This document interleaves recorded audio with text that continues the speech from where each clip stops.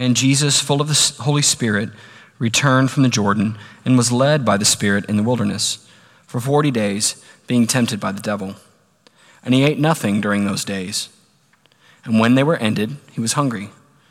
The devil said to him, "If you are the Son of God, command this stone to become bread." And Jesus answered him, "It is written, 'Man shall not live by bread alone.'" And the devil took him up and showed him all the kingdoms of the world in a moment of time, and said to him, "To you I will give all this authority and their glory, for it has been delivered to me, and I give it to whom I will. If you then will worship me, it will all be yours." And Jesus answered him, "It is written, 'You shall worship the Lord your God, and him alone shall you serve.'" And he took him to Jerusalem, and set him on the pinnacle of the temple, and said to him, "If you are the Son of God, throw yourself down from here, for it is written, 'He will command his angels concerning you to guard you, and on their hands they will bear you up, lest you strike your foot against a stone.'" And Jesus answered him, "It is said, 'You shall not put the Lord your God to the test.'" And when the devil had ended every temptation, he departed from him until an opportune time. We still and quiet our souls before you, O God.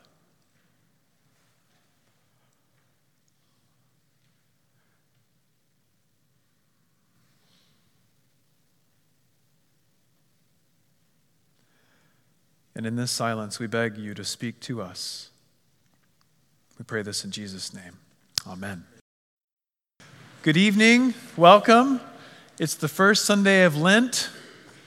Maybe you could tell a little bit of difference by some of the things that we've said, some of the colors that you see around you. It's not a less joyful season, but it is a sort of self-imposed wilderness, and we'll talk more about that in a minute. But I want to encourage you to embrace the season. Embrace the season for Lent. Remember, Jesus is the reason for the season. It's supposed to be a funny reference to Christmas.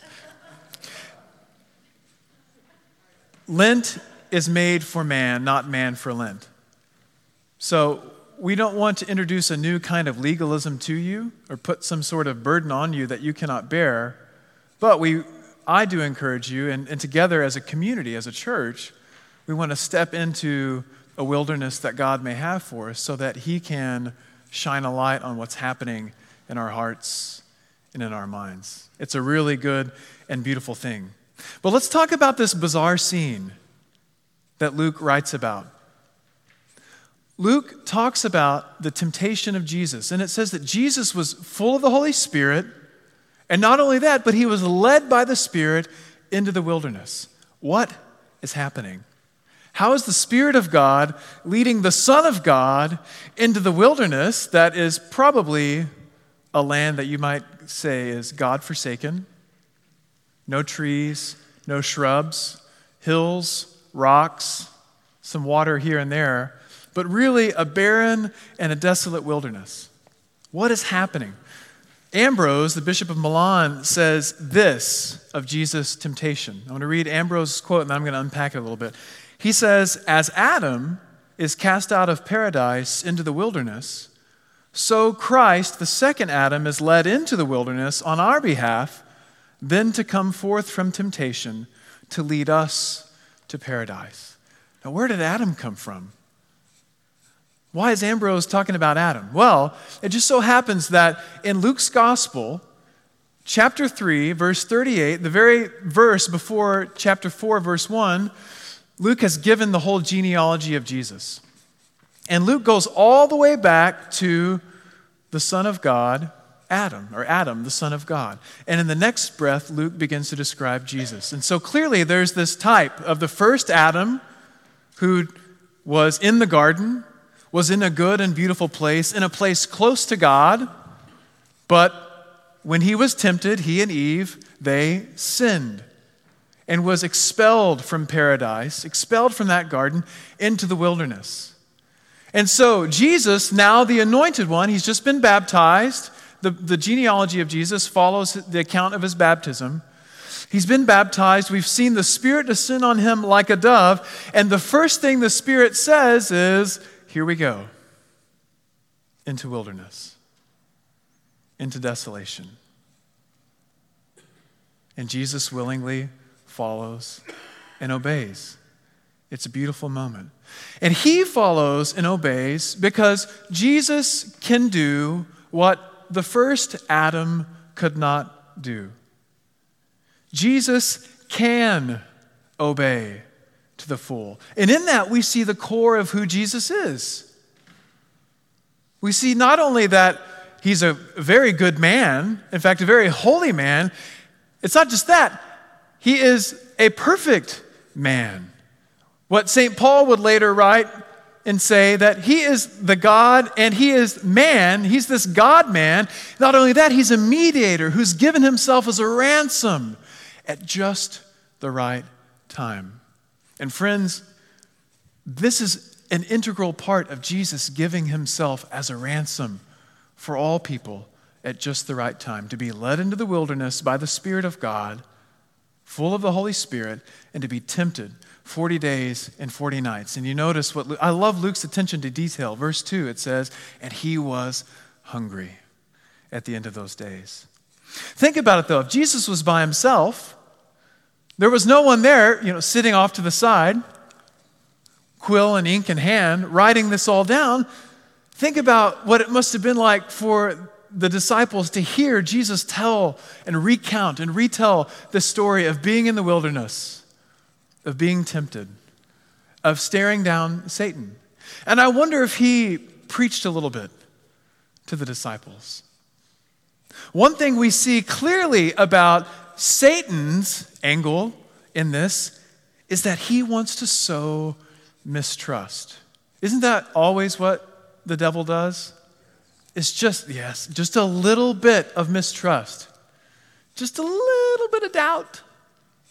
Tiny bit. Because all it takes is one little crack then to widen and widen into a fissure. And next thing you know, we're believing things that aren't true. We're believing lies. And so Satan sows mistrust. If you are the Son of God,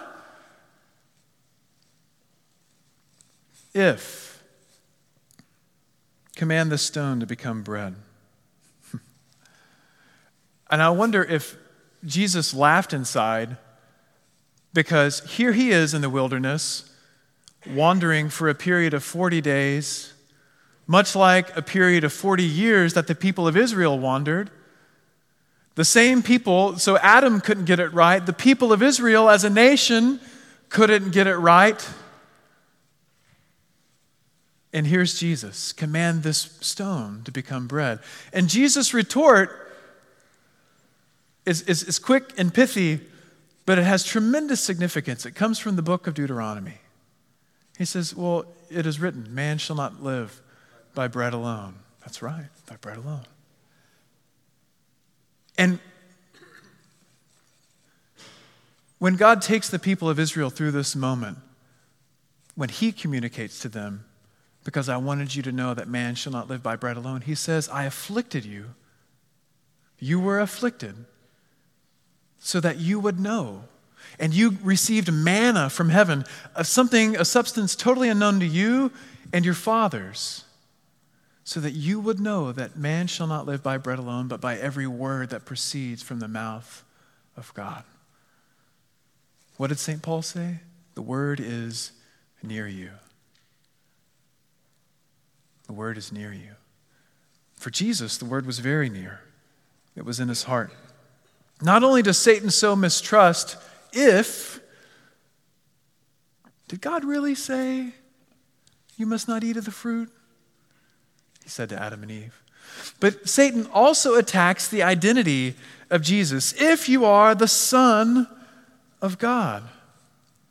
When you think about temptation that you've been through, whatever it may be, it takes all shapes and sizes. Maybe you've been in a place where you've felt literally tempted by Satan, but maybe it's been more commonplace. No matter what it is, we notice that it generally leads us away subtly, slightly from our core identity of who we are. If we are to follow this temptation, we're to commit some sort of mutiny against ourselves, if you will, of who God has made us to be. You'll see on the front of your bulletin it says, you were made to be fully human. And what that means is Jesus is the fully human one, And you were made in the image of God, and so you're made to be like him, to live like him.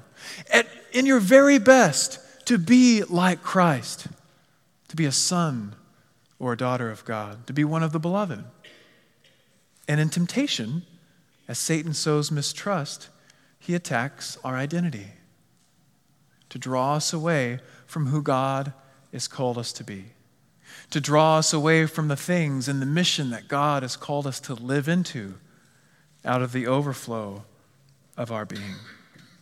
Now, as wild and crazy and bizarre as this account of Jesus being in the desert, in the wilderness 40 days, being tempted by Satan, of facing down each of these temptations with the Word of God, we need to remember that this is very applicable to us. It's easy to write it off. Oh, yeah, that was in Israel. There's a monastery there now. It's really crazy. Man, I can't believe that. But we go through series of trials and temptations. We go through seasons of wilderness. You may be in one right now. You may be in some sort of transition where you don't really feel like you know what step is the next, or you don't feel like you have a foothold on anything. We go through temptation and wilderness, and Jesus is with us. What did St. Paul say? The Word is near you. That's both the Word of God written in Holy Scripture and the Word of God, Christ himself. We sang earlier tonight at the very beginning of the service, "Come ye sinners, poor and needy." And that second verse hit me on Ash Wednesday as we sang it. "Come ye weary, heavy laden, lost and ruined by the fall." As Ash Wednesday came, I realized that I had been in a sort of pace of life that had me weary. It had me lost and ruined by the fall, just exhausted, not really knowing which way was up. And the next part of the stanza says, "If you tarry till you're better, you will never come at all." And I found how often I just kind of, I'll pray about that. I know, I got to deal with my stuff. I'll do that later. I'll talk to somebody later. I'll do that later. But the chorus is situated perfectly because it says, "I will arise and go to Jesus." Guys, in our trial, in our temptation, in that moment of should you do this or should you not, no matter what it is, Jesus is with you. He's right there. He's not scowling at you. He's not shaming you. He's inviting you to himself. He can do that because he has stared down temptation. He has stared down the wilderness. He has stared down Satan. And he has conquered, not just for himself, not just for Adam way back then, not just for Israel, but for you and for me and for all who will call on his name. We walk through the wilderness, and it sucks. The day before Ash Wednesday, I was writing, because I was pretty low. I was writing down in my journal, what is the deal? What's the deal with Lent? Why is this so difficult? Why am I having such a hard time? Why can I not shake this? And I realized, not dummy, I'm not saying you dummy, me dummy. Jesus is here. It's the same thing that the father says to the older brother in the prodigal son parable. Hey, I know you're mad because we killed the fattened calf for your younger brother who went and squandered all of his inheritance with loose living and all sorts of crazy stuff. But you've been with me the whole time. Everything that I have is yours. And it's almost as if Jesus says that to us in a reverse way. I've been with you the whole time. Everything that I have is yours. Just cry out. Just come to me. As I said earlier, Lent is a self-imposed wilderness. It's good to take away the things that anesthetize our souls, whether it's food or drink or the ticket or music, or I don't know what you're thinking about fasting from. And if you haven't started fasting, why not? If you haven't started fasting, it's okay. It's never too late to start. But you should think about it. Take away the things that numb you to the pain of life. Maybe it's social media. I'm not trying to list things to accuse you. I'm just trying to say we find any number of ways to numb ourselves from the hurt of life. We have been through terrible, traumatic things. We are going through terrible, traumatic things, many of us. And we will find whatever it takes to put the pain away. And in Lent, in the wilderness, instead of having our identity questioned by Satan, what Jesus is trying to do is help us to get to the core of our identity. Jesus came away from that temptation with total clarity of who he is. He is the anointed Son of God. He is going to fulfill the Father's plan. He is going to Jerusalem with a resolute face for his departure, his exodus, so that he might draw all men and women to himself. Jesus was crystal clear on his identity. And Lent is all about, in this self-imposed wilderness, helping us get to clarity about who we are, and more importantly, about whose we are. We are sons and daughters of the Most High God. He has a calling on our life. Nevertheless, Satan will sow mistrust. He will raise doubts. He will question our identity. And it is in these moments of darkness that we think Jesus is far from us. It's in that exact moment of crisis when you feel like you've gone too far, it's too late, and we think Jesus is too far from us, but he is not. He is with us. He is close to us. The word is near to you. It's in your mouth and in your heart. So in those moments, we can confess. We can believe. But we have to believe. Because at some point, if we don't persist in belief, we will waver in unbelief, and we will stay mired in the nastiness. And we'll abide in the darkness. And we'll forget that Jesus is standing right there next to us, extending his hand to us to come to him and walk with him. For me, I just have to quiet myself down because I escalate. I have to quiet down and I have to abide with him. So Jesus has undergone this temptation to radically reverse the sin of Adam and Eve.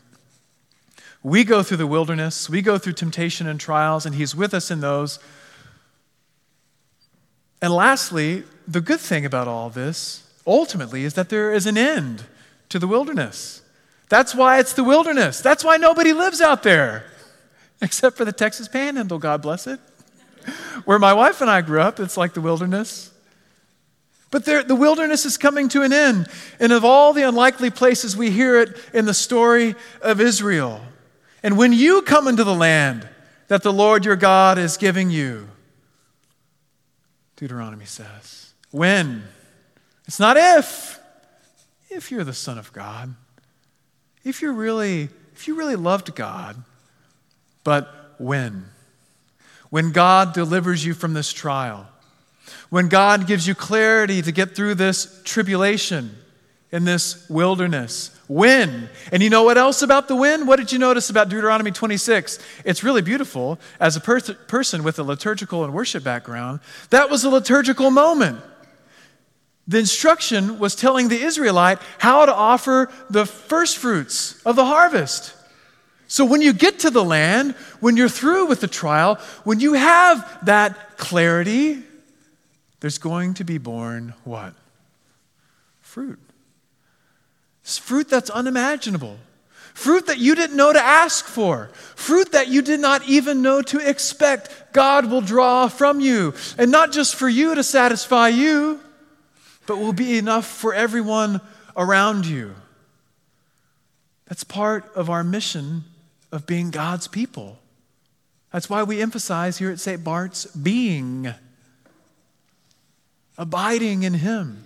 Because as we do, God produces fruit. Jesus had absolute clarity about his identity and his mission. So yes, Jesus is tempted by Satan to undo the sin of Adam and Eve, and that will be fully undone and atoned for at the cross. But Jesus also goes through this wilderness to clarify who he is. It doesn't mean he didn't know who he was, but if he was fully God and fully man, he would have had doubts and questions. We can fast forward to Gethsemane and hear his cries of agony as he's pressed down by the weight of what is about to happen. So Jesus comes through the trial, the temptation, with crystal clear identity and mission. So, on this first Sunday of Lent, here's what I want you to do. I don't often tell you what to do, but I'm going to tell you now what to do. Embrace the season. Just go for it. Ask questions, send us an email, Google it. But embrace the season. And in doing so, deny yourself. Take away those things that you use to anesthetize yourself and numb the pain. Welcome the hardship and the trial. Welcome the difficulty. Welcome the hunger pangs, the shakes that you get. Welcome the boredom. Oh man, we need the boredom. Boy, do we need it. We need a space for God to speak. But we do all of it not because we can say, hey guys, I did it. We do it with hope because God has a greater purpose in it. God is drawing out of us his good and lasting fruit. So we do it with hope because we know it's coming to an end. We know that Easter will soon be here. We know that the celebration of resurrection will be here. But more than that, we know that one day we will look back and we will thank God for the difficulty. We will thank God for the little things that we gave up because they prepared us for bigger, harder things that he would impose upon us. But most of all, we're going to come away with clear identity of who we are. Loved, treasured sons and daughters of God. And we'll have a clear picture of what he's calling us into in this season. Let us pray. God, we love you. We thank you for loving us. We're excited about this season. It seems counterintuitive. Lord, we know that there's much more hardship and trial ahead. But we thank you, and joyfully we thank you that your word is near to us. It is in our heart. It is in our mouth. Thank you for saving us. And God, we pray that just as you have saved us, that you would use us in your mysterious ways to save others, to rescue others from the blackness and brokenness of being without you. We pray all this in the name of Jesus, our Lord. Amen.